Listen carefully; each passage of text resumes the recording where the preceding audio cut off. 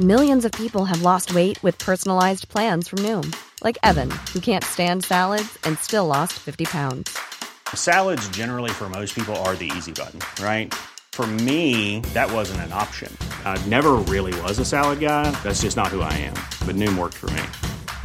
Get your personalized plan today at Noom.com. Real Noom user compensated to provide their story. In 4 weeks, the typical Noom user can expect to lose 1 to 2 pounds per week. Individual results may vary. Life is full of awesome what-ifs, and some not so much, like unexpected medical costs. That's why United Healthcare provides Health Protector Guard fixed indemnity insurance plans to supplement your primary plan and help manage out-of-pocket costs. Learn more at uh1.com. Sans Pants Radio, Australia's least coherent podcast network.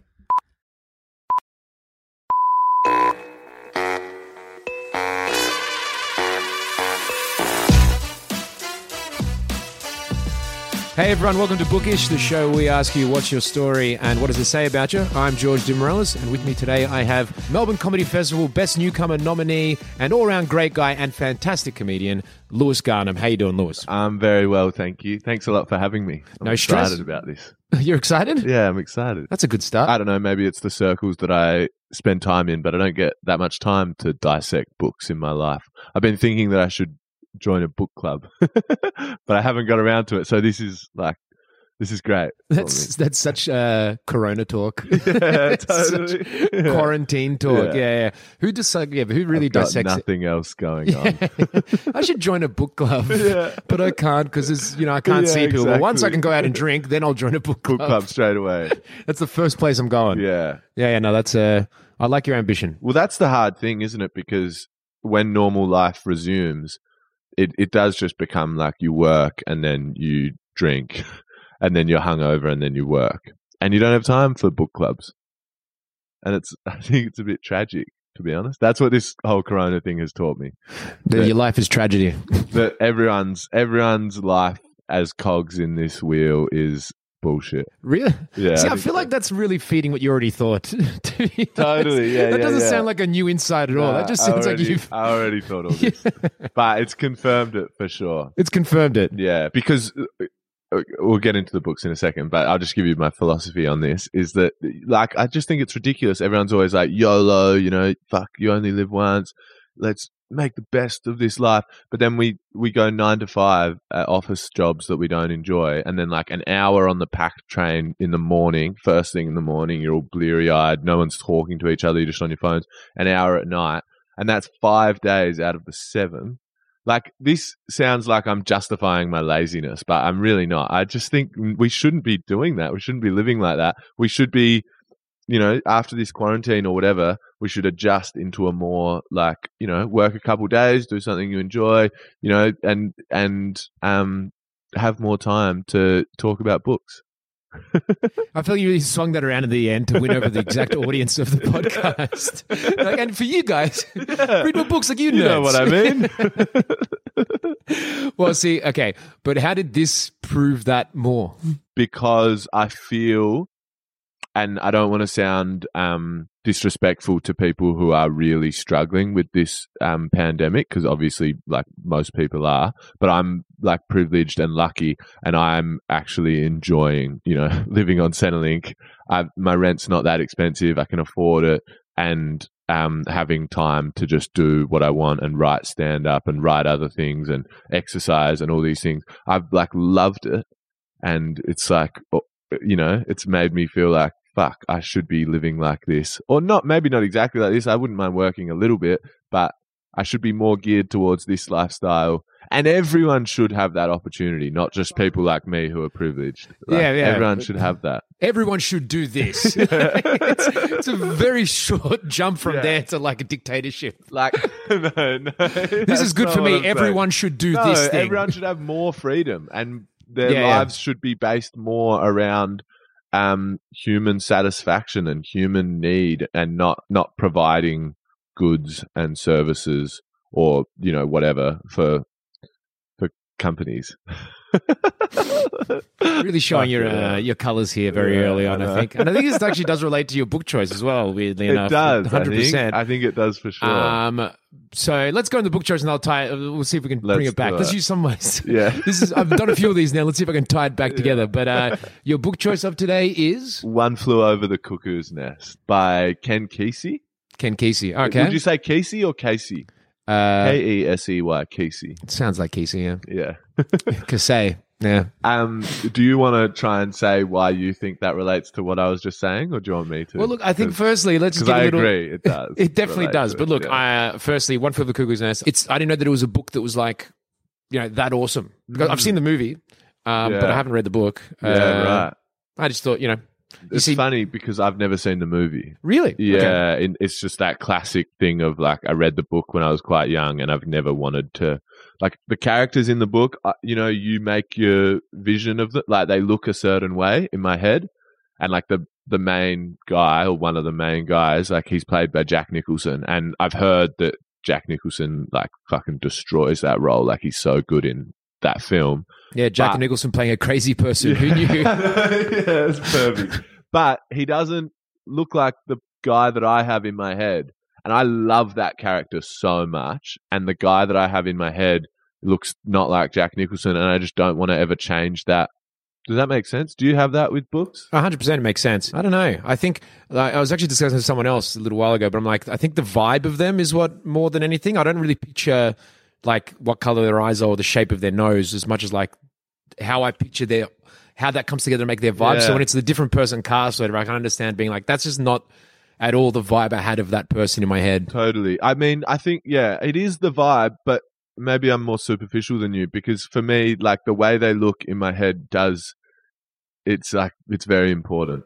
Right. Okay. Remember when I saw Harry Potter for the first time and I was like, Ron Weasley is meant to be tall and gangly and this kid's like pretty short. And then as they get older, like Ron becomes like kind of muscly and like, he looks like he goes to the gym, but he's not that tall. And I was like, this is bullshit. Like, he's meant to be really tall and gangly. It's a key aspect of him. You know what? I think I thought that, and then I forgot that I thought that. Yeah. After watching a few of the movies. See? Well, there you go. See? It changes and I don't want to tarnish my view of One Flew Over the Cuckoo's Nest by watching the film, even though it's meant to be a great film, apparently. But now I'm kind of agreeing with you about it. Yeah. There you go. I've ruined Harry Potter for me forever. Okay, so, and then for a very brief summary, I guess, of the actual book, because again, I'll be basing this... I don't know how different the book and movie are, but... are we allowed to do spoilers? Oh, totally. Spoilers, totally fine. Totally. The book takes place mostly in like sort of like a mental asylum. It's from the point of view of a character called the Chief, who is like the outsiders view him as sort of like a vegetable who doesn't really think and he can't speak. I think that's right. He can't speak at all. I haven't read it for a few years, but yeah, he can't speak. And everyone sort of writes him off as, brain dead, I guess, for want of a better word. Anyway, the mental asylum where the book takes place, it's very sort of authoritarian and controlling. The patients are controlled quite a lot. And then new guy, McMurphy, Jack Nicholson, comes in and basically shakes everything up. He's like the agitator. And he's like... I think the reason I love him so much, he reminds me of like in school.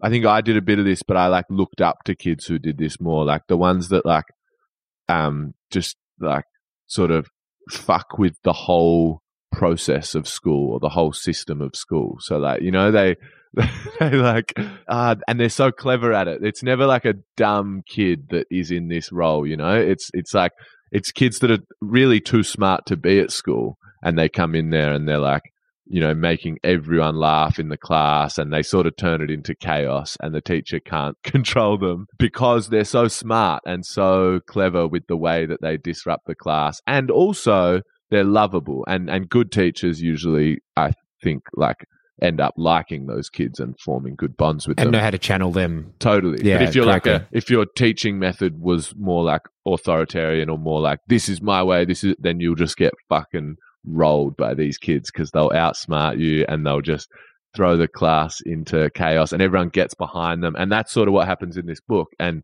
he gets this uprising going sort of thing within this place. And then the chief, the guy who everyone sort of writes off, ends up playing pivotal roles in that sort of uprising, which is really beautiful. And then there's lots of other stuff about, like, he's a Native American, the chief, and there's lots of stuff about his background and the dispossession of his land, which I don't know if the film would go into that, because that's sort of like, that's just like a few extra chapters that get thrown in there. The film's basically from Jack Nicholson's perspective. Right, yeah. So that's interesting, because the book, there's a whole big thing about Native Americans and why he doesn't talk, the chief, because he's not dumb or anything, or his brain isn't actually damaged. He chooses not to talk because of trauma, and it goes into what led to that. Specific trauma for him. Specific trauma of white people taking his land and killing his family when he was a little kid, and from that moment on, he didn't speak anymore. And then he ended up in this mental asylum. There's heaps of really cool things in the book, and I suppose the way that all that ties into what I was saying before, I mean, it's pretty obvious. It's yeah. Fuck the system. Yeah, it's basically it. And which you read this in school? I think I read it when I was in school, but not for school. I think I read it when I was about 16, but just as a nighttime read, not like as an assignment or anything. I would have loved to study this book, but we didn't do it in school. Of course not. And you know why, brother? Bring down the system. Totally. They wouldn't want to show us this sort of shit in schools. I could just picture a young you saying that to people. You're like, they'll never teach us this. They won't show us. They'll hide it from the libraries. So passionate young guy. I'm just trying to start an anarchist group in school. So I always find it interesting when people like pick a book from. Do you read a lot or a decent amount? I guess. I'd say so. Yeah, because it's always interesting. People pick. I go through waves. Yeah, for sure. And I probably read more when I was younger. I've been reading a lot lately. Have you read The Wheel of Time? Yes. Well, I was a massive fantasy sci-fi geek as a kid. That's all I read until I was like 18, 19, probably 18, 19. Yeah, I actually spread out. Before that, it was exclusively basically sci-fi and fantasy. Wow. And Wheel of Time, I reread those books because I was reading it when it was still coming out. Wow. I'm an old man. Wow. And so because they were still coming out, I would reread them. So I think I've reread most of those books like 4 or 5 times. And you would have to, because there are so many characters, so much. Like, I'm reading them like straight. I'm not having to wait for each book. I'm just banging them out. But I'm still having to go back to previous books and be like, what happened? Like, who is this guy? There's so many characters. Yeah. It's crazy. It's funny you say that, because like for me, I'm talking like genuinely, I read those books, would have read now 16 years ago. And I reckon I could still probably pretty roughly say a lot of what happens in each individual book. Wow. Just because, that's amazing. I was waiting for the next one to come out. So that was my book of that. That's the most reread book I've probably got, that series. Funny thing is though, never finished it. Really? Never finished it. Is that because the author changed for the last 3 books? Do you know about that? Yeah, I know about that. No, it's not actually. So what happened was, because I was reading that and I was in a big fantasy push, funnily enough, I was reading all this different fantasy stuff, and then along came Game of Thrones. Of course. Which, when I read it, and the people who don't, I can get pedantic as fuck about this basically, but for me, reading that for the first time was like the most mind-blowing experience ever, because what George R. R. Martin did, which no one realizes who wasn't a huge fantasy nerd, is that he took all of these established tropes that I didn't even know were what it was, and then he would twist them. So he kept doing this stuff where you expect to go this way. Killing pivotal characters? But even like just the structure and stuff, like, the little boy goes on the adventure, and then he would just like twist that. The first chapter of the book, it's like you've read it a million times, and then he just, at the end of it, he has the kid fall off the edge and break his spine. Like, that's never happened before. That's an intentional subversion of a very common trope. So he just kept doing that. That's very clever. So that kind of lifted the scales of what I've been dealing with with a lot of different fantasy books, including Wheel of Time. So after that, I think that might have been one of the things that made me start looking outside at other stuff. Like you realize, like, I mean, that, because that, I love Wheel of Time, and I'm so deeply invested it's so in good. the world. Yeah. It's so dense and so amazing. But if I did have a criticism, I've got a couple, but the main one would be that it's a bit tropey. And at times I'm reading it, I'm like, this just sounds like Lord of the Rings, or, you know, and a part of that for me is not enough key characters die. Yeah. Because I think I read a thing that the creator of The Wire, that TV show, he wrote this piece on creative writing, and one of the things he said that stuck out to me was like, you have to kill some characters that people love every now and then, otherwise people will lose interest, because there's no stakes. You have to create stakes, otherwise what's the point? And that sort of annoys me with Wheel of Time. It's like, wow, there's another huge battle and there's all these people dying, but I don't even know any of them. It's like, isn't that a bit convenient that none of the characters that I'm attached to are dying? Yeah, so that's what George R. R. Martin kind of did, like, as in, and I might be not know the full, because I'm not as deep in the fantasy world because I was a kid, so I probably don't know the full detail of this, but from my head, and I've spoken to someone else about it, if you want to pick 3 books to show the evolution of fantasy over all this time, you could almost say Lord of the Rings, that started it, where it almost ends that period with Wheel of Time as being very much of that tropey fantasy stuff. So it was like the end point of that, which doesn't mean it's bad, but it means it's very much of that style. And then you had George R. R. Martin come in and just turn everything over, drag it kicking and screaming into the modern era, and twist it all. So now you wouldn't read anything now which doesn't have main characters dying. You wouldn't read anything now which doesn't have like more dramatic, more stakes and feel like that. That's so interesting. Yeah. So it was like an evolution of the whole fiction. That's why George R. R. Martin was so massive. Like that's why that's why Game of Thrones. When people watch it and then read the book and they're like, oh, the book's kind of boring, I get very upset. Yeah, totally. Yeah, so of course he's so big then. It's like when a musician takes a genre and flips it on its head. Like they're always going to be huge, those musicians, because it's almost like they've changed the game. They've changed the game forever. Yeah. Like you said, so now no one's going in expecting, or like even if it is one of those old school stories, now it's got to be done in a way where it's almost winking, not in an obvious way, but has to at least be aware that it's doing that. So. Totally. Like, which means it could be even more ridiculous, or it could be like, but it's got to be a bit more than what self-aware. Yeah, than what it was before. Because like the guy who finished off the Wheel of Time, Brandon Sanderson, I'd never read his stuff before, but I've just started on it, and he is outrageously good. Like his new series, like The Magician. No, that's Raymond E. Feist. Right. Also very good. Right. But now Brandon Sanderson, he's got a whole thing. He's got this book series that he's writing. It's called the Stormlight Archive. I've read the first 2 books, and I'm taking my time to read it because they're so good. Really? They're so entertaining to read from start to finish, but it's very much of that epic fantasy tradition, but it's completely different as well. It's crazy. So is it subverting the genre like George R. R. Martin? Or? No, he's gone in like a weird direction with it. It's like he's created a whole world that's completely different to anything else that exists, but it's still very much, it's got that element of high fantasy epicness to it, but it's really cool. Very, very cool. And the guy's a machine of writing. I've never seen anyone. He's the opposite of anyone. Like, he's like the poster child of like insane output. Like, he writes like 50. Yeah. It's like, I follow him on Twitter. He's got like, only 100,000 words to go. And then 2 days later, he's like, only 20,000 words to go. Almost done. Like, he's just a machine. So he brings out these huge books. Every 2 years, he brings out another one. And he's writing a whole bunch of short stories and stuff on the side. He's just an absolute machine. You know who could take a leaf out of his book?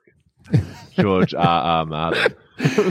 Yeah. Like, because I really want to read those books. Really want to read them. But I actually don't if they're not going to finish. Yeah. Like, it's just going to frustrate me. And what's going on with that? Is he like overwhelmed by the pressure of what he's doing? He always took forever, and he's just taking longer and longer. Yeah. The thought was that with the most recent one that he came out, which is the most recent 9 years ago, that was a sign that was going to start speeding up, because basically everyone's there's like a long posts and blogs and websites devoted to how long he's taken to and this is before the show, and then the show made a lot more people become aware of it. This is before the show was obsessed with how long he took. But the idea is that he wrote in a way where he actually didn't really know what direction he was going. Like, he had a rough idea of where the story was going to go, but he didn't, like, he had signposts that he was going to reach in his story, but then apart from that, he just went wherever he kind of felt the story developing, and where the characters kind of naturally were heading. So that's why. So the idea was that because he writes like that, he's written half the book, half the series or more than half, but now he's gotten to a point where, okay, he has to start tying things off. How can I do that in a satisfying way? So why he's taking so long right now is figuring out how to close the story. So the idea is that once he figures it out, it should be faster after that because it's not as long to figure out what to do next. But I'm not like shitting on the guy at all. I think that task of tying that stuff off when you've got all this pressure and the clock's ticking and, you know, you're an old guy, not to, you know, state the elephant in the room or whatever, but you're an old guy, the clock's ticking, and you want to tie it up. I just feel like there would be a temptation to force it, or, you know, it'd be hard to not force something. It's you do want to take it to its natural progression, but that is a hard thing to do, I reckon. I think just the issue is more I think because he knows where it's going. Like right. I think the TV show, the last season was garbage. Totally. The last 2 seasons, 3 seasons were garbage. Yeah. But I think the worst part is I think they actually did what he was intending to do. Even the ending that they had, I think that's very much exactly what he was going to do as his ending. Really? Every part of it. And it makes perfect sense. And it's a really good ending. Yeah. If you build up to it properly, it's a great ending. Every part of it's great. Yeah, yeah. The problem is they skipped a billion steps along the way, lost all the nuance, all the details, so it ended up being absolute trash. Yeah. But I think that's where he's going. I would argue. So he knows where he's going. It's almost he's just trying to write interesting to get there. So it's like, I think with a lot of the characters, he probably knows roughly, and then there's ones which he wants to get rid of in a natural way. So yeah, I don't know. Oh, actually, this could be an interesting thing. So you won Best Newcomer at the Melbourne Comedy Festival. Nominated, sorry. Well, then why even mention this? I can't say one because Danielle Walker won it. Yes, that's right. Yeah, should be annoyed if I said, yeah, I won it. But I guess even nominated, you had the experience of probably rising up from where you were in the whole comedy scene to something a bit higher than that.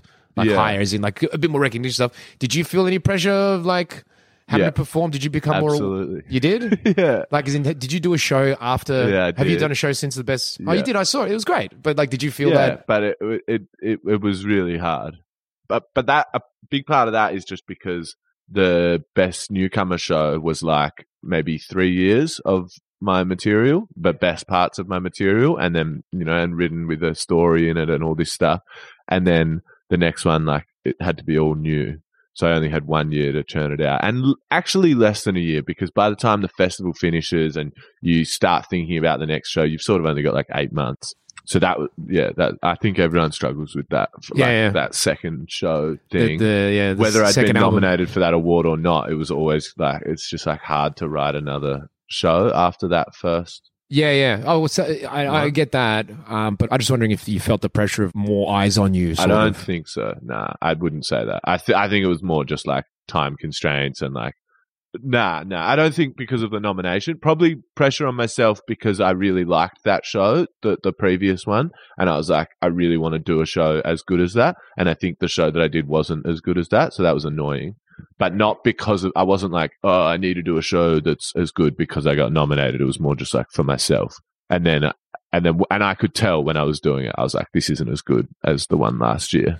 But did you feel like that because, did you feel that it was in some ways more mature, but not as good, I guess? Yeah, definitely. Oh, wow. Fuck, I nailed that. Fuck, I'm good. How did you know that? Have I told you that already? No. But I mean, I can understand. It was more me, and it was more like closer to the stuff. I don't know, like that. It sounds a bit wanky, but like finding your voice on stage or whatever. It was definitely closer to my voice, and it was more risky, I reckon, and probably weirder than the previous show. But yeah, more in tune with what I want to be, but I just didn't execute it properly. That was all. I feel like I would argue that you're still happy with that though then, right?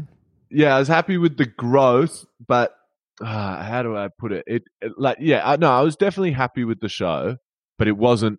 If I was an audience member, a paying audience member, and I came to both shows, I would be like, the one the year before was better and funnier and made more sense. The one the next year was like more daring and stranger and stuff like that, but I didn't pull it off. I like went for something, so I was proud of that, for like going for a different thing, but I didn't nail it. Do you know what I mean? Yeah, I saw it. I saw the show. Yeah. It was a mess. No. Yeah, it didn't make any sense. No, it was good. It was like a little bit of a mess, I think. It was a little like, you were definitely reaching for something and maybe it didn't quite hit it, but it got close. Like, I thought it was still a fun George. time. Thank you. And it was definitely, I think, even that notion that people were coming, maybe like someone brand new wouldn't be as one of, but I feel like someone who'd seen you and thought it would actually, or liked you and your style, would enjoy it more because they'd be like, this is closer to this, even though, yes, it's not the best show ever. It's more what you're doing. And I think like that's the part where It's true. you don't want to sell yourself too short either because, maybe it wasn't laughs per minute wasn't as high, but it was in a direction where it's like, this has, it's the middle one, I guess. Thank you. Yeah, that actually, I think you're right. And that makes me feel good about it. Thank you. I appreciate that. That's right. But so the only reason I actually mentioned this as well, because it's weird to put yourself in the same category, or any of us sometimes to put ourselves in the same category as someone who's as big as George R. R. Martin. Let's say someone huge, right? But what I mean by that is like any of us artists can look at something like that. I love any of us artists. And be like, oh, I feel the weight of the pressure of the world on you. Like, because he was already big before the TV show. Like, he was already getting a lot of attention for years before that. He had all the books were on the New York Times bestsellers before the TV show came along. Yeah. So there's like, I feel like there's almost a set level of pressure that you're going to feel. But even as someone who's producing something for yourself, do you think there's an element where it's more internal? Yeah. That pressure definitely, potentially? Definitely. Yeah, I agree. For sure. Yeah. For sure. And that probably is do you reckon that's the case with him, that it's internal pressure? Kind of. Probably. It's his baby, this thing. Yeah, He's been working on it for so long. Yeah, for sure. Yeah, maybe the show and the success of that and all that stuff doesn't really matter that much to him. Maybe he's just like, but I still think either way, that pressure, whether it's internal or external, would be so overwhelming when you're creating something that's that big. It would just be, I can't even imagine it. I feel like if it happens early on, you're definitely going to be fucking in big trouble. Yeah, because you're not going to know how to handle it. You don't know who you are. But if it happens where like you've already been chugging away at this thing for years, Totally. then when that fame comes along, or that attention and that pressure, if it's for what you're already doing, that you've already found that you do, then I guess I feel like that would be different again, because it's almost like just keep doing what you're doing. Definitely, it's like, definitely. Yes, if you've established those routines and that style and that voice. Yeah, I mean, and that's probably why you see the people who shoot to the top quickly. Not so much in comedy, but in like music and stuff, the ones that shoot really quickly, they often fade away as well quite quickly because they haven't established, whatever it is they're doing. And then they get to the top and it's just like they're too popular for what they can actually achieve. So the stuff they start churning out, because they have to churn stuff out quickly because they've got so much popularity, and that stuff is kind of trash. I think that doesn't happen as much in comedy because I think, for whatever reason, the ladder in comedy is a bit more like, not the ladder, but the way to like get bigger and to get more of a following is a bit more dependent on you actually like finding that voice and writing good material and doing good comedy and blah, blah, blah. Whereas I think like with music and maybe not acting, but like some of these other things, you can sort of rise to the top on more superficial things. You could, does that make sense? Like, you could write one good song. Exactly. Yeah, exactly. Whereas if you've got one good joke in comedy, that doesn't mean shit. Like, and in order to write an hour of good comedy, you have to like learn the art form and you have to grow. Like, it's this whole mission and it takes years. So by the time you've got that good hour, you are like in a better place than someone who's just written a song and the song's really catchy. Yeah. And I think even like for people, if anyone who does it faster, that just means they've kind of found their voice faster and it suits everyone better. So it's like they've actually learnt that already. Exactly. So it's like you just keep doing what you're doing. Exactly. Yeah, I think that might be a noticeable difference actually. Yeah. But back to the book. This book. We should talk about this. Because that's what I was going to ask. Is that book funny? Yeah, it's funny in parts. Yeah, is it intentionally? Yeah, so it's written to be funny like that. Yeah, because the movie was funny. So like Jack Nicholson's character is funny for sure. Yeah, it's funny, but it's also like heartbreaking. I was thinking about talking about 1984 on this podcast, which I like for probably similar reasons to why I love. Real cliche. It's funny that like This is- they're the two books I was thinking of. It's like pretty obvious. Like why? Who are you trying to be, mate? Stop pretending. All right, let's find out about you. Fucking hate authority. You know, I hate it. What did your dad do I to hate you? the system. Who put you down when you were 5 years old? Did someone put you down when you were 5 years old? Probably. I got double dacked in primary school, and that really upset me. Maybe ever since then, I've been like, fuck school, fuck work. You know, we're all cogs in this system. It's bullshit. But From being double dacked. yeah, it was pretty brutal. In front of like. Oh, whole playground, like everyone, and like it I feel was like like, that would actually turn you authoritarian, if anything. You'd yeah, punish true, miscreants. yeah. No, we went the other way. I don't know. I was going to talk about 1984, but both of these books, 1984 and One Flew Over the Cuckoo's Nest, my criticisms for both of them is that there's not quite enough hope at the end. Like, I love these books so much, but they're both a bit too... Like 1984, you know what happens at the end. I don't know if we need to say it for the listeners or whatever, but everyone knows. I feel like that book would be so cool if it was ambiguous at the end. Like if he started writing it and then like didn't finish it. I'm giving you a funny look right now, and that's why your sentence is stumbling, Yeah. because I just read 1984 recently, as Yeah. in 2 weeks ago. Yeah. Reread it because I've read it when I was a kid, but I hadn't read it since. Absolutely love it. So good. It's amazing. And funnily enough, which I didn't, the first time I definitely did it, even this time I was going to skip past it. There's an epilogue to 1984, which is hidden as a description of analysis of Newspeak. So it's written as an appendix, which is analyzing Newspeak is how it's pitched. And that's all it is. So it's very much boringly done. But if you read it, it's written like it was written 50 years after. And I've looking heard about back- this. And at it's like the- a university course or something? No. Well, it's almost something written like like that about a period in time that's in the past. Ah. And so it actually ends. So that's the hope.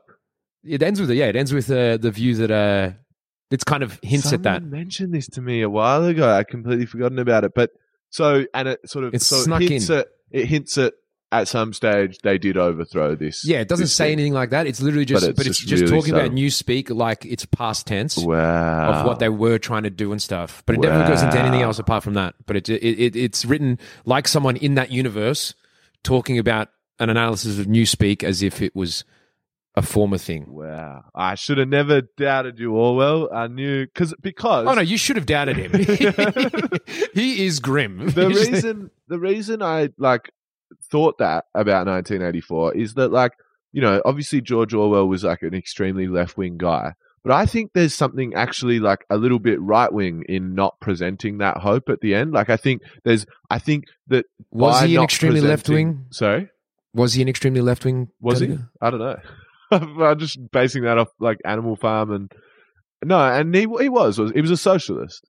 I'm pretty sure you can Google that. But George Orwell was a socialist. I'm going to put that on the record. Yeah, Do you know that? I do know. Yeah, Was he? yeah, Okay. but not like, but not like a not a communist. right. Because Animal Farm's about Stalin. Right. Yeah. Yeah. I haven't read it. That I did do in school, Animal Farm. But And I didn't read that. yeah. But he's yeah, critical of Stalinism, sure. Yeah. But so what you're saying? What were you saying? The ending. I think the ending of 1984 without that epilogue, that's cool, and I'm so glad that's in there. But I think the ending of it, where you know this guy just gets beaten by this system essentially, and it's like there's no hope whatsoever. I think that's like, in a way, I don't know, that like plays into the hands of authoritarianism, that ending, because it's when people can't see any of that hope, that's when we will just accept our fate. And not to get too political on this podcast, but like this coronavirus thing, like I love that that's political. But yeah, keep going. well, it will get political, but governments around the world will use this crisis. I'm not a 5G guy. Like, obviously this is a legitimate disease, and I don't think any government started this disease, but governments will use this pandemic to increase authoritarianism. I definitely believe that. I think there'll be there'll be laws that are in place because of this pandemic, and they'll be under the guise of protecting us as part of the pandemic. But those laws will continue into the future after coronavirus is done, and then the standard changes, and then we all just become accustomed to, when you do move postcodes, you do have to, if you drive into someone else's postcode, you do have to alert the authorities, and that'll just be the normal thing. And then in 30 years, we'll look back and be like, whoa, remember when you didn't have to, wave to the drone when you were driving over the Westgate Bridge or whatever?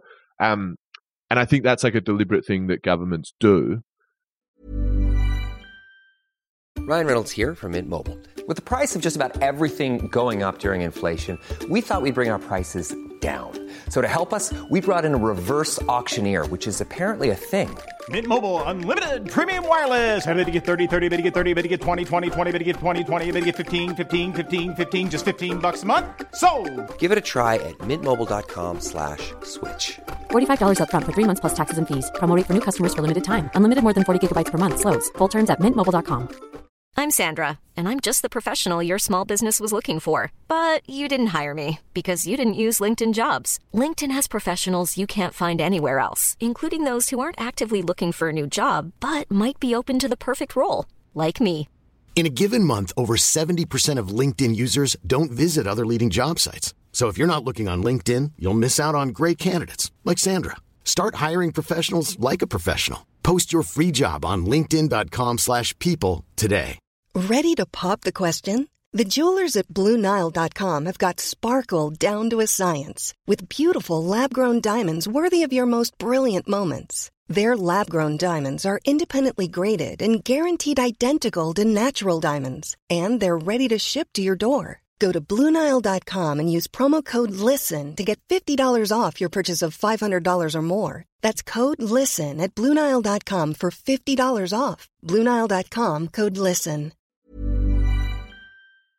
Where was I going with this? I don't know what this has to do with 1984. The loss of hope. Yeah, the loss of hope. That when art doesn't have that hope, and you read a book like 1984, and it just fills you with this sense of dread. And in the current world with this coronavirus thing, if I was to read 1984 for the first time now, I think I would be filled with dread, and I would be more likely to be like, fuck it, let's just walk into the arms of the state and let them control us because there is no hope. Whereas if you make it an ambiguous ending or put that epilogue in, which I found out he did do, so that's great, then which no one's going to read apart from huge nerds, so it's kind of useless as well. More obvious. Should have made it ambiguous at the ending, or put more hope in there so that you read this whole thing and it is dreadful and it's horrible and it's a warning and it's like, this could happen. This could be what happens in the world if you let the state have complete control of your life. But if you want to, the people can rise up, and humanity is stronger than these mechanisms, and etc. etc. I just think it's really important to have that hope in there. Have that sense of hope. Art. Yeah. Why is that something when it's too bleak, you're like, absolutely. It turns me off. And One Flew Over the Cuckoo's Nest does have some hope at the end, which is really important. It does. I think so, yeah. I think I love you read this so long ago. And maybe not in the film, but because I think in the book it's the chief. Because it's from the chief. I think maybe it is, yeah. So even though one person gets crushed, someone else has. Yeah, Jack Nicholson's story is really sad, but the chief has the hope. And I just think you need that because, it can't be all too doom and gloom. I think it's like dangerous if everyone's just reading art that is political, like this book's so political and 1984 is so political. If you're going to write a really political book, you should have hope at the end of it, I reckon. I'm not telling these guys how to do their job or anything, but... Listen, George, all right, buddy? I was a writer, that's maybe what fix I up would be your... focusing on. Yeah. I wrote this show that I was going to do this year before the pandemic was like, it's sort of about growing up and there was a lot of political stuff in there, and I originally wrote it and it didn't have any hope, and I realized that and I was like, oh fuck, I have to change it, and I completely amended the ending because I was like, it'd be bad if I wasn't practicing what I preach with the whole hope thing. So I put some hope in there. I just think it's an important thing. Yeah, I mean, I think it's I'm going to take the most cop-out response to this, but almost like I think it's more of a case-by-case basis as well, because I would probably put forward that both, firstly, it sounds like both One Flew and 1984 have that tiny little seed there. Yeah, they do. But I feel like if you want to give someone a warning about something, it's in this one thing. Yes, it shouldn't all be miserable, but maybe sometimes the power of it is stronger if you almost if it's mostly bleak, I guess. But then in my head, I'm straight away thinking like climate change stuff where it's like there's nothing you can do. Exactly. Like, I think that's probably the best example. That's a great example. Yeah, where you need some sort of boot up. If it's like literally give up. If it all feels futile, then we won't do anything to change it. Well, why would we? And One Flew Over the Cuckoo's Nest and 1984, like they have enough dread in them, you know? Like just put a bit more hope in at the end. Like they're so brutally sad in so many ways. But yeah. They do. They have that flicker of hope. And I think any more than that would be misleading and actually take away from the power of the story. Yeah.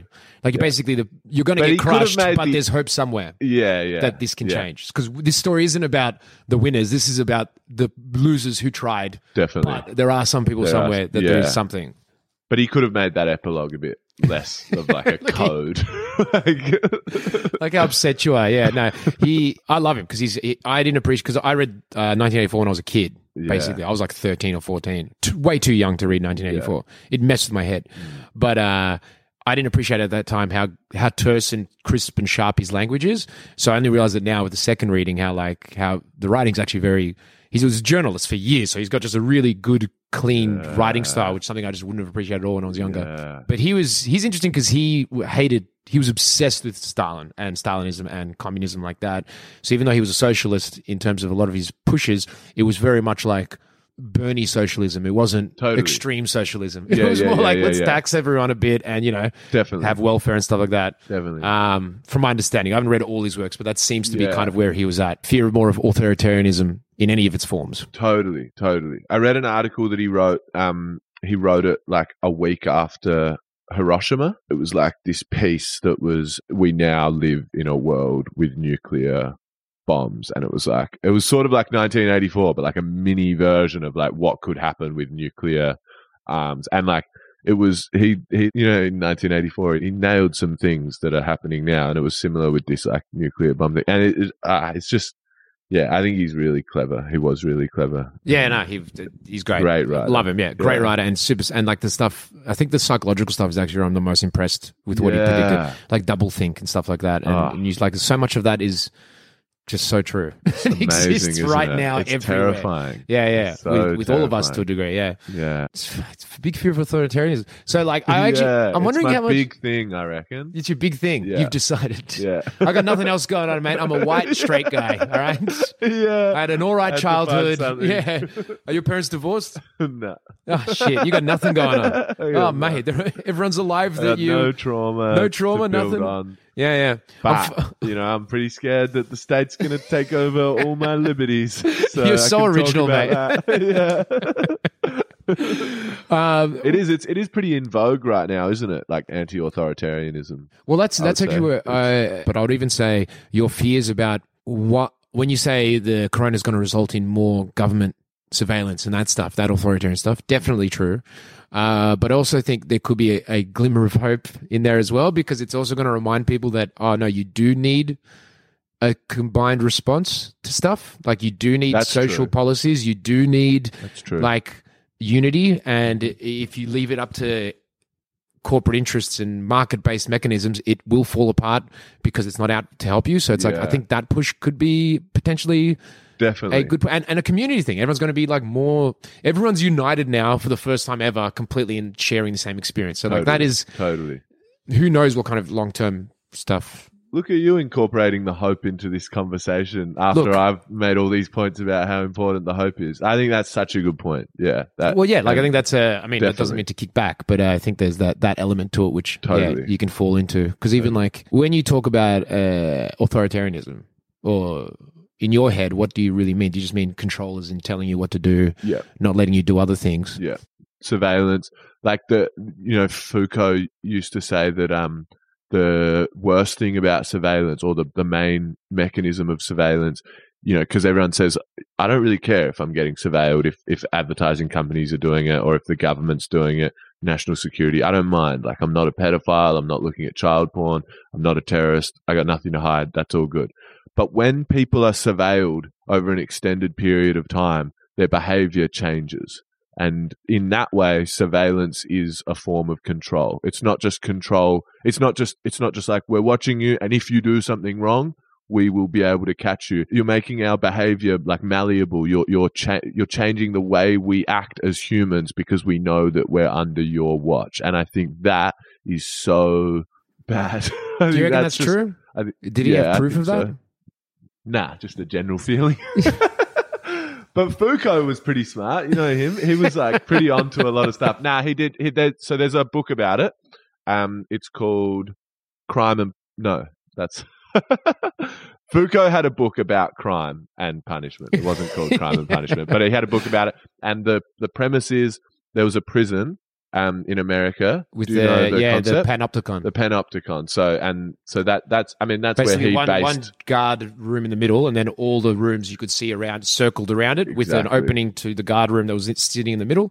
So the idea is that all the prisoners will act correctly because they don't know when or if they're being watched. Yeah, there could be a guard watching them at any point, but they don't know. And so then they constantly have to act in a certain way. And I think that why wouldn't that extend into a larger sense with drones flying around and with them listening on your phone? Like, I honestly have had times in my life where I'm like, oh, I don't know if I should have said that when I've got my phone in my pocket. And that's a bit fucked up. Mate, forget that. As if you're worried about that. Okay, now you're starting to sound more tinfoil out. Is that How many bad? bongs did you smoke today, bro? But like, I mean, what? It's like, bring down the government. I'm holding my phone in my hand. Screw the government. Not in a genuine... I'm not like actually not going to say those things. But you've been aware, you've been conscious. I have a little flicker of, oh, my phone's in my pocket. That's all it is. I'm not like, oh shit, like, let's stop talking about it. But just a little flicker. And I'm not saying that's the end of the world, but these things grow, you know, and it'll, you know, in 30 years, maybe everyone will be more conscious of what they say. And then people start having less revolutionary conversations or less radical conversations, just because it's a gradual thing. It's not going to happen overnight. It's not like I'm all of a sudden like, oh, I can't talk about the government or whatever. But these things just trickle in. They're so gradual. And yeah, surveillance is a big part of it, I reckon. Yeah. So like, because it's interesting you're saying this from the point of view of government surveillance, direct surveillance, right? But then there's the other side, which I would actually argue is possibly just as strong. It's a whole different direction. And this has got such a bad connotation now, this kind of stuff. But basically the concept, I'm not saying it like I'm going to put in all the caveats about this as I say it, but the concept of cancel culture, which it definitely gets overblown and gets overused by people in positions of power to justify their... It's like when people say, oh, free speech when I say stuff, not free speech when anyone else says stuff. So I definitely get all that. Yeah. But the concept that even there's social norms which then reflect we don't talk about that stuff. And I feel like that's almost as strong, and that's kind of a completely different direction. I 100% agree. For not almost as strong as in, definitely the government's more clearly strong, but I mean more in terms of shaping how we talk and say things and think things. I feel like that social pressure is kind of in some ways potentially stronger than the government side of things. You know what I mean? I agree with that. And I also think, to take that like in a slightly different angle, I think that like part of the cancel culture is, and this is like, like you, I want to put all the caveats on this. Say, for example, with the Black Lives Matter movement, like, you know, and I'm a white guy and I don't know, and I, like, growing up, I never had to, you know, watch anything on Netflix that was racist to my people in the slightest way. So I don't know how that would feel. And I think that's that's their problem. I think I never had to watch something on Netflix that casts me in a bad light. But I think you're going to be really shocked when you hear where I'm going. This is where I'm going. I think that sometimes with movements like that one, I think the movement was so powerful, is so incredible, and can push so many things. And it's just like one of the most inspiring things I've seen in my lifetime, I reckon.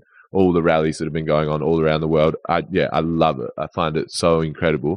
I think sometimes movements like that then it becomes like, okay, as a result of this movement, let's take all the blackface off Netflix, which I think is probably, I don't know, I think blackface shouldn't be on Netflix. Like, you know, that's not deleting the existence of that art. I think, yeah, that's a good idea to take it off Netflix. But I just worry that sometimes the cancel culture, the canceling of certain things becomes like, it's sort of that co-ops the movement. So the movement is about actually changing these massive things in society and like, you know, and it's about black people dying and like, they shouldn't be dying and these huge systematic racist problems. And then like, say, for example, like in America, like the Democrats are already like sort of inside the Black Lives Matter movement. And a lot of them are, you know, I would say like quite right wing. And then it's like the conversation shifts to like, you know, but the stuff got taken off Netflix and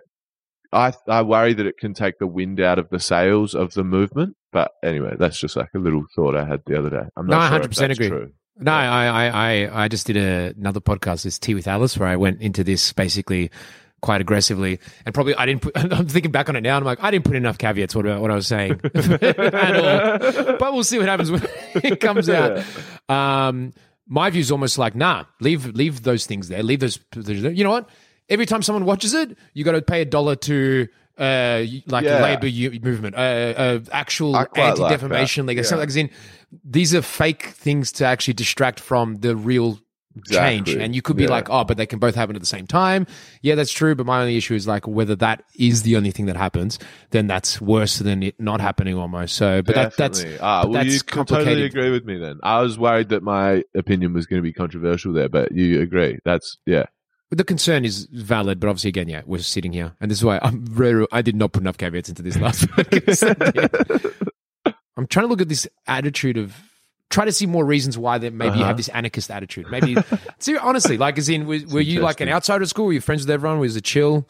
No, I was friends with everyone, but I did feel like an outsider sometimes. In like, I mean, this is probably quite common though. Like I remember in primary school, I would just often have moments of being like, feeling like I was the only one that felt a certain way or thought certain things. I'm not talking about like, I wasn't like, you know, kids weren't looking at me differently, but isn't that just like isn't that just like a part of growing up? You sort of like, even if you have friends, you have moments where you're like, this world is a bit funny, you know, sometimes I just feel a bit alone. I wouldn't say there was any like big, I had friends and everything. Yeah. But I would just have times where you're sitting around with all your friends at school and I'd be like, no one really understands what's going on in my head that much. Yeah. I mean, like, did you think that was true looking back now? Yeah, in a certain sense. I guess you're just not like that open, or I wasn't that open with my friends or with a lot of my friends about things. I don't know. That's getting a bit deep now, but like I'm still good friends with lots of these people and I would be more open with them now. But you know, when you're like 16 and you have a day where you feel a bit funny and you feel a bit like melancholic and you go to school and your friends are like, you know, throwing oranges at one of the classrooms or something for a laugh. You're not going to be like, by the way, guys, like I've been feeling a bit down today. Like, I don't really know. I can't put my finger on what's upsetting me. Like, there's nothing specific that's happened that's bad in my life, but I just feel a bit like low today. Like, you know, use a hug, fellas. Like, and maybe every kid is dealing with that in their own certain way. But I definitely felt like, for me, I definitely had like lots of just like thoughts and things in my head that I didn't bring up with anyone. So in that sense, I felt alone, but I don't think I felt particularly more alone than anyone else. I think that's quite universal to feel that. I'm not sure, but yeah, I think I would agree. Yeah, I think so. I mean, actually, you're probably ahead of a lot of people because, like, a lot of them probably don't even know they felt bad. Yeah, totally. I think I'm going with something. I'm I think that's spot on. Yeah. Did you were you pretty? So it sounds like that genuinely sounds like something which is pretty like nice on your part. Like the fact that you were aware that you were feeling like this, even if you couldn't say it in that way. I think I've always been very sensitive of my own emotions. Yeah, is that? Did you have parents that kind of helped with that sort of stuff? They must have. I can't think. like, I can't remember any conversations where they were like, you know, you should always, you know, think about your, like, I can't remember it being clear cut like that, but they must have just subconsciously or consciously throughout my childhood, like, raised me in a way where I was constantly thinking about my emotions. And I had two older sisters. I think they probably helped. Yeah. 100%. Yeah. 2 older sisters. Yeah. All right. So how many siblings you got? I've got 2 sisters, 1 brother. Is the brother older or younger? Older, yeah. I see you're the youngest as well. I'm the baby. Oh, mate, this is making more and more sense too. So is that why, do you think? I reckon, what do you like? How much older were your sisters? What was the age range from you? My 1 year, brother 2 and year? my sister were like 3 and 4 years older than me, and then my other sister was like 6 years older than me. Oh, so you were there's a little bit of a gap between you and them. Yeah, there was about like I don't know. I guess maybe. Yeah. Yeah. I think sibling dynamics is fascinating. What impact that has. Yeah, I've never really even thought about it, but I suppose it would change you so much. Your siblings and you grew up in a house where there was crying and stuff. Yeah, true. Yeah. And because they're the eldest, probably it was the confident crying. Yeah, Like, totally. It wasn't ashamed of it. It was Totally. like they were the strongest as well. And Yeah, so they're like, yeah. Totally. And I think, actually, now that I think about it, like, I think all my siblings taught me so much, like, in my younger years, like, even just like I don't think they let me get away with any sort of shit, you know? They, like if I'd call one of them a bitch, that was like not fucking on, you know? Like, really hardcore. Like, my oldest sister, Sarah, she was very like you don't ever fucking say that word to a woman. Oh, ever. really? Yeah, that sort of shit. That's great. You call a woman a dickhead. You call a woman a fuckhead. You do any of that, that's fine. Don't call her a bitch. That sort of stuff. And I think my mum was like that as well. That would definitely help, I think, in shaping that kind of view. That was a good thing, for sure. Yeah. No, it's interesting as an impact because, like, would they fall into the field of, are they wild anarchists trying to tear down the system as well? Big time. Oh, they are? Not my middle sister, and not my brother so much. But they're all, you know, they've all got similar ideals to me. But then my oldest sister is big time. Yeah. Big time.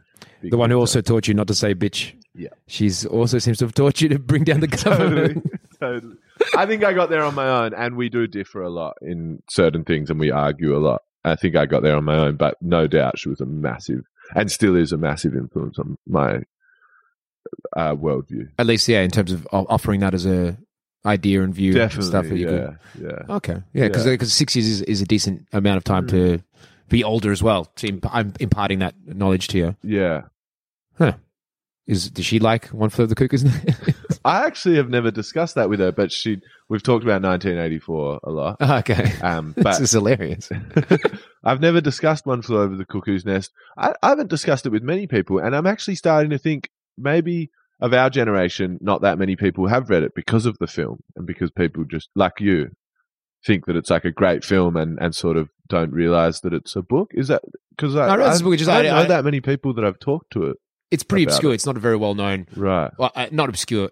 Again, I'm sure there's millions of people that have read it. But I mean, in terms of the cultural discussion, it doesn't really come up, as far as I'm aware, that much as a book. Yeah.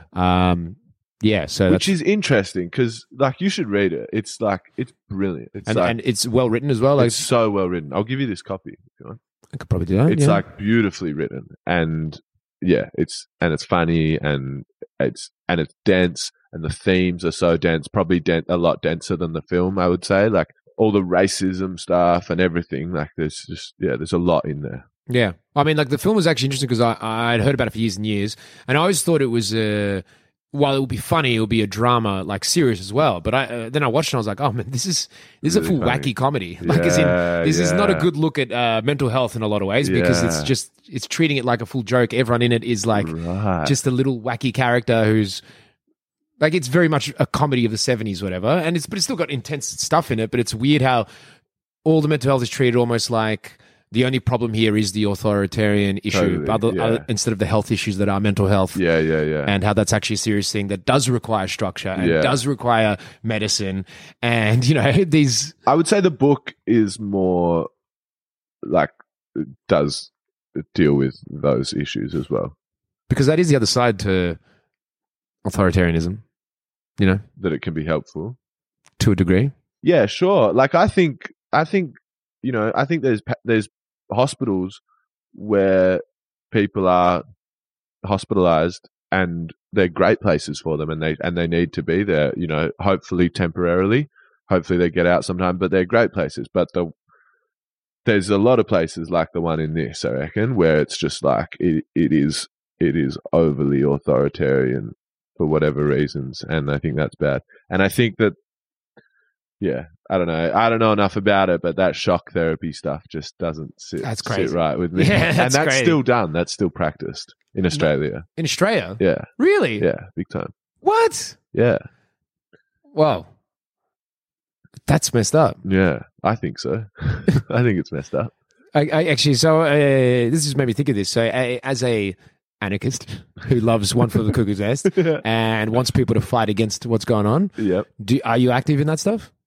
In politics? At least like protests and things like that? Yeah. I think I'm becoming more active as I get older, but I've always gone to lots of protests, and I think that's a massively important thing. I'm in my union.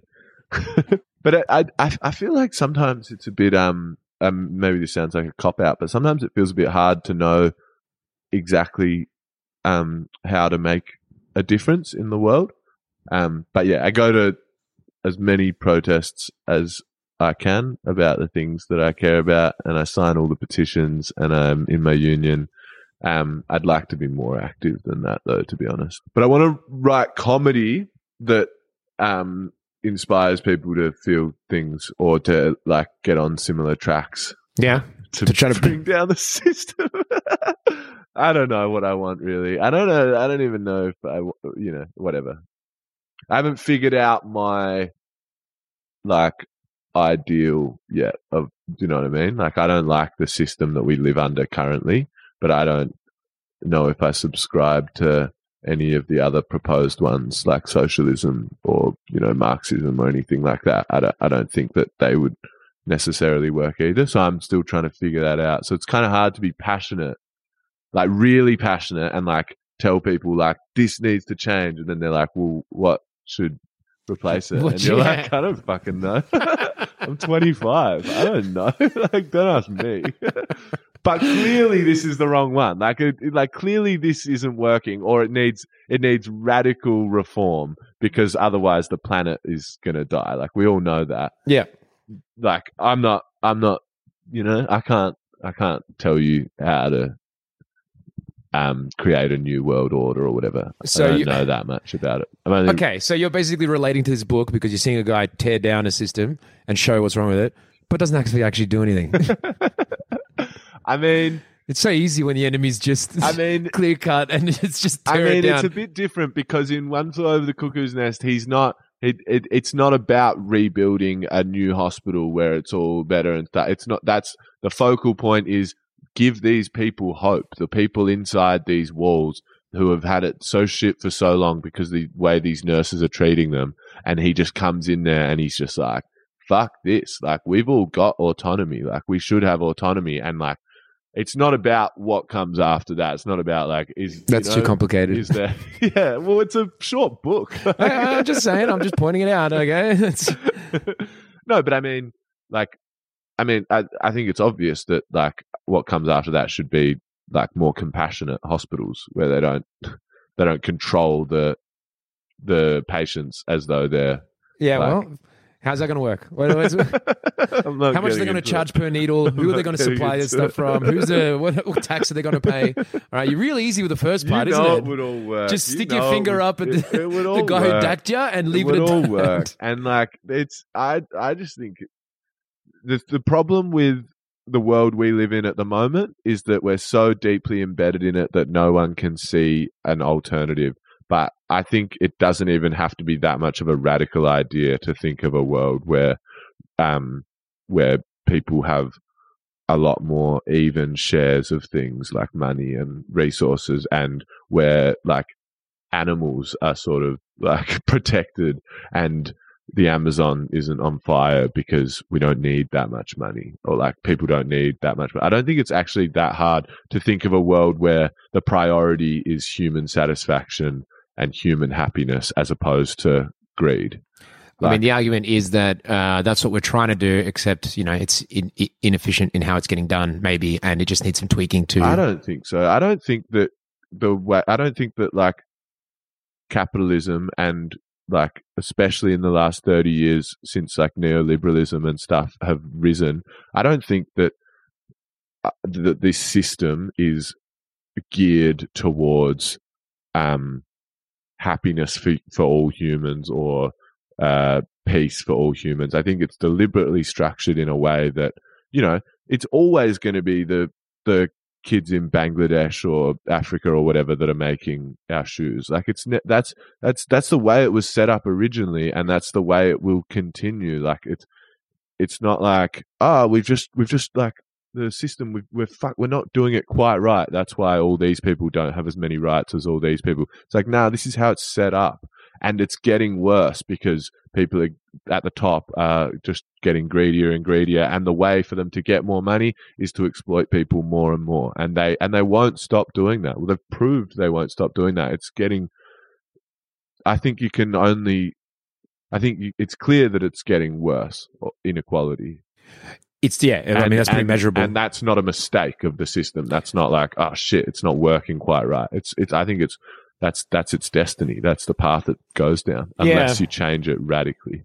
So just quickly, two things. One I would say is I think the issue with the system as it's structured is that it leads towards a bad place rather than the system itself. But because those two things might be so intertwined, that's the issue. So I actually don't mind a lot of the capitalist stuff, especially as an ex-banker. I get a lot of the stuff of why it's good, but I think what it always inevitably ends up as is a problem, which is where we're at now. So the tweaking that is needed might be just impossible. So it might be unrealistic for me to say that I think actually capitalism works, just with the right taxation policy, the right social welfare and all that stuff. But maybe that's just impossible and then because of how the system's structured.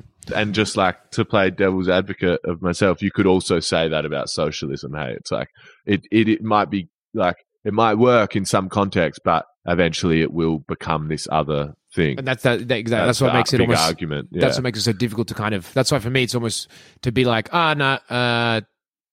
progressive taxation policies, good social welfare platforms, not letting the accumulation of wealth to be too focused on a small group. Those kind of things are almost more real than tear down the system in some way. Yeah. But maybe that's part of the problem. If you say tear down the system, at least maybe you'll meet halfway and tax the rich slightly more. Totally. The other part, which just and we're going way over now, but it's quarantine. Maybe people will be cool with it. Just quickly, it sounds like while you're saying your focus is on the authoritarian regimes and stuff like that, it almost seems like what you're more interested in is that sense of hope. Yeah, I think so. Even with these books, so I don't know if there's another example of that beyond taking down the dictatorship, but like that sense of you want that hope. Definitely. In what you feel. You don't want things to be so bleak. Definitely. Yeah. In any situation. So maybe even in a situation of health where someone's sick and you watch a movie and you're like, why doesn't it show some of the good stuff? Is that something you feel like maybe you've got inside you? I think I'm pretty big on that. I used to go through a phase of like watching really trashy like films because I knew that they would end happily, like just to fucking like there's some good out there. It's all good. Like really, those ones that like follow a specific template. But that's hilarious. Yeah. But I think that's the most important thing in everything is the hope and like that. I don't think anyone feels good about the fact that like, what am I wearing at the moment? Birkenstocks. I don't know. I'm not sure about Birkenstocks, but probably I would just guess. I don't know, and I'm not going on the record with this, but probably someone was exploited for me to wear these shoes. And I don't think anyone feels good about that. I think there's this constant, like, we're in this malaise of like, the world is not quite right for most people, and it's a shit feeling. And like, I can actually visualize a world where no one feels like that because it is fair, and I think it's fucking achievable. You might be more positive of the human experience than I am in some ways, but I like your hope. That's a nice. You're optimistic. Thank you. So I've got to tie this off. Yeah. I'm sorry for ranting. That's all right. You got nothing else going on in your life. Exactly. Everything else is fine. This is all I got. This and watching just more Disney movies. Yeah. So I always finish every show asking this question. Thank you very much for being on. Do you feel like you have any fresh insight into the book One Flew Over the Cuckoo's Nest after this conversation? Yeah, I realized when I was talking about it that there is probably more hope in it than, like, even I'm thinking about it now, there's like sad things throughout, but there's a lot of funny moments, like you said, and a lot of hope throughout. And then the ending is like heartbreaking, but there is hope at the end as well. And yeah. That's probably the main thing. Oh, that's good. I'm glad I made you like it a bit more. And also the revelation about 1984 with the epilogue. That's massive. Yeah. It's so boringly written. It's only someone who would have read the Lord of the Rings appendices would have read that shit. So, okay. So, well, thank you very much for being on, Lewis. You've been a very fun guest. Thanks so much for having me. That was like really enjoyable. No worries. Cheers.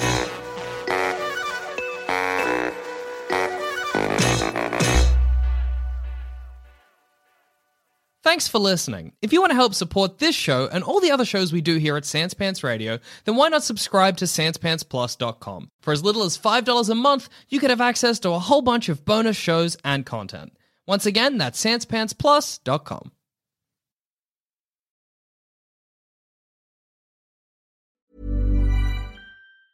Mom deserves the best, and there's no better place to shop for Mother's Day than Whole Foods Market. They're your destination for unbeatable savings, from premium gifts to show-stopping flowers and irresistible desserts. Start by saving 33% with Prime on all body care and candles. Then get a 15-stem bunch of tulips for just $9.99 each with Prime. Round out Mom's menu with festive rosé, irresistible berry chantilly cake, and more special treats. Come celebrate Mother's Day at Whole Foods Market. Hey, it's Danny Pellegrino from Everything Iconic. Ready to upgrade your style game without blowing your budget? Check out Quince. They've got all the good stuff, shirts and polos, activewear, and fine leather goods, all at 50 to 80% less than other high-end brands. And the best part? They're all about safe, ethical, and responsible manufacturing. Get that luxury vibe without the luxury price tag. Hit up quince.com/upgrade for free shipping and 365-day returns on your next order. That's quince.com/upgrade. Hi, I'm Daniel, founder of Pretty Litter. Did you know cats tend to hide symptoms of sickness and pain? I learned this the hard way after losing my cat, Gingy. So I created Pretty Litter, a health monitoring litter that helps detect early signs of illness by changing colors, saving you money and potentially your cat's life. Pretty Litter is veterinarian developed, and it's the easiest way to keep tabs on your fur baby's health right at home. Go to prettylitter.com and use code ACAST for 20% off your first order and a free cat toy. Terms and conditions apply. See site for details. When you need mealtime inspiration, it's worth shopping Kroger, where you'll find over 30,000 mouth-watering choices that excite your inner foodie. And no matter what tasty choice you make, you'll enjoy our everyday low prices, plus extra ways to save, like digital coupons worth over $600 each week. You can also save up to $1 off per gallon at the pump with fuel points. More savings and more inspiring flavors make shopping Kroger worth it every time. Kroger, fresh for everyone. Fuel restrictions apply.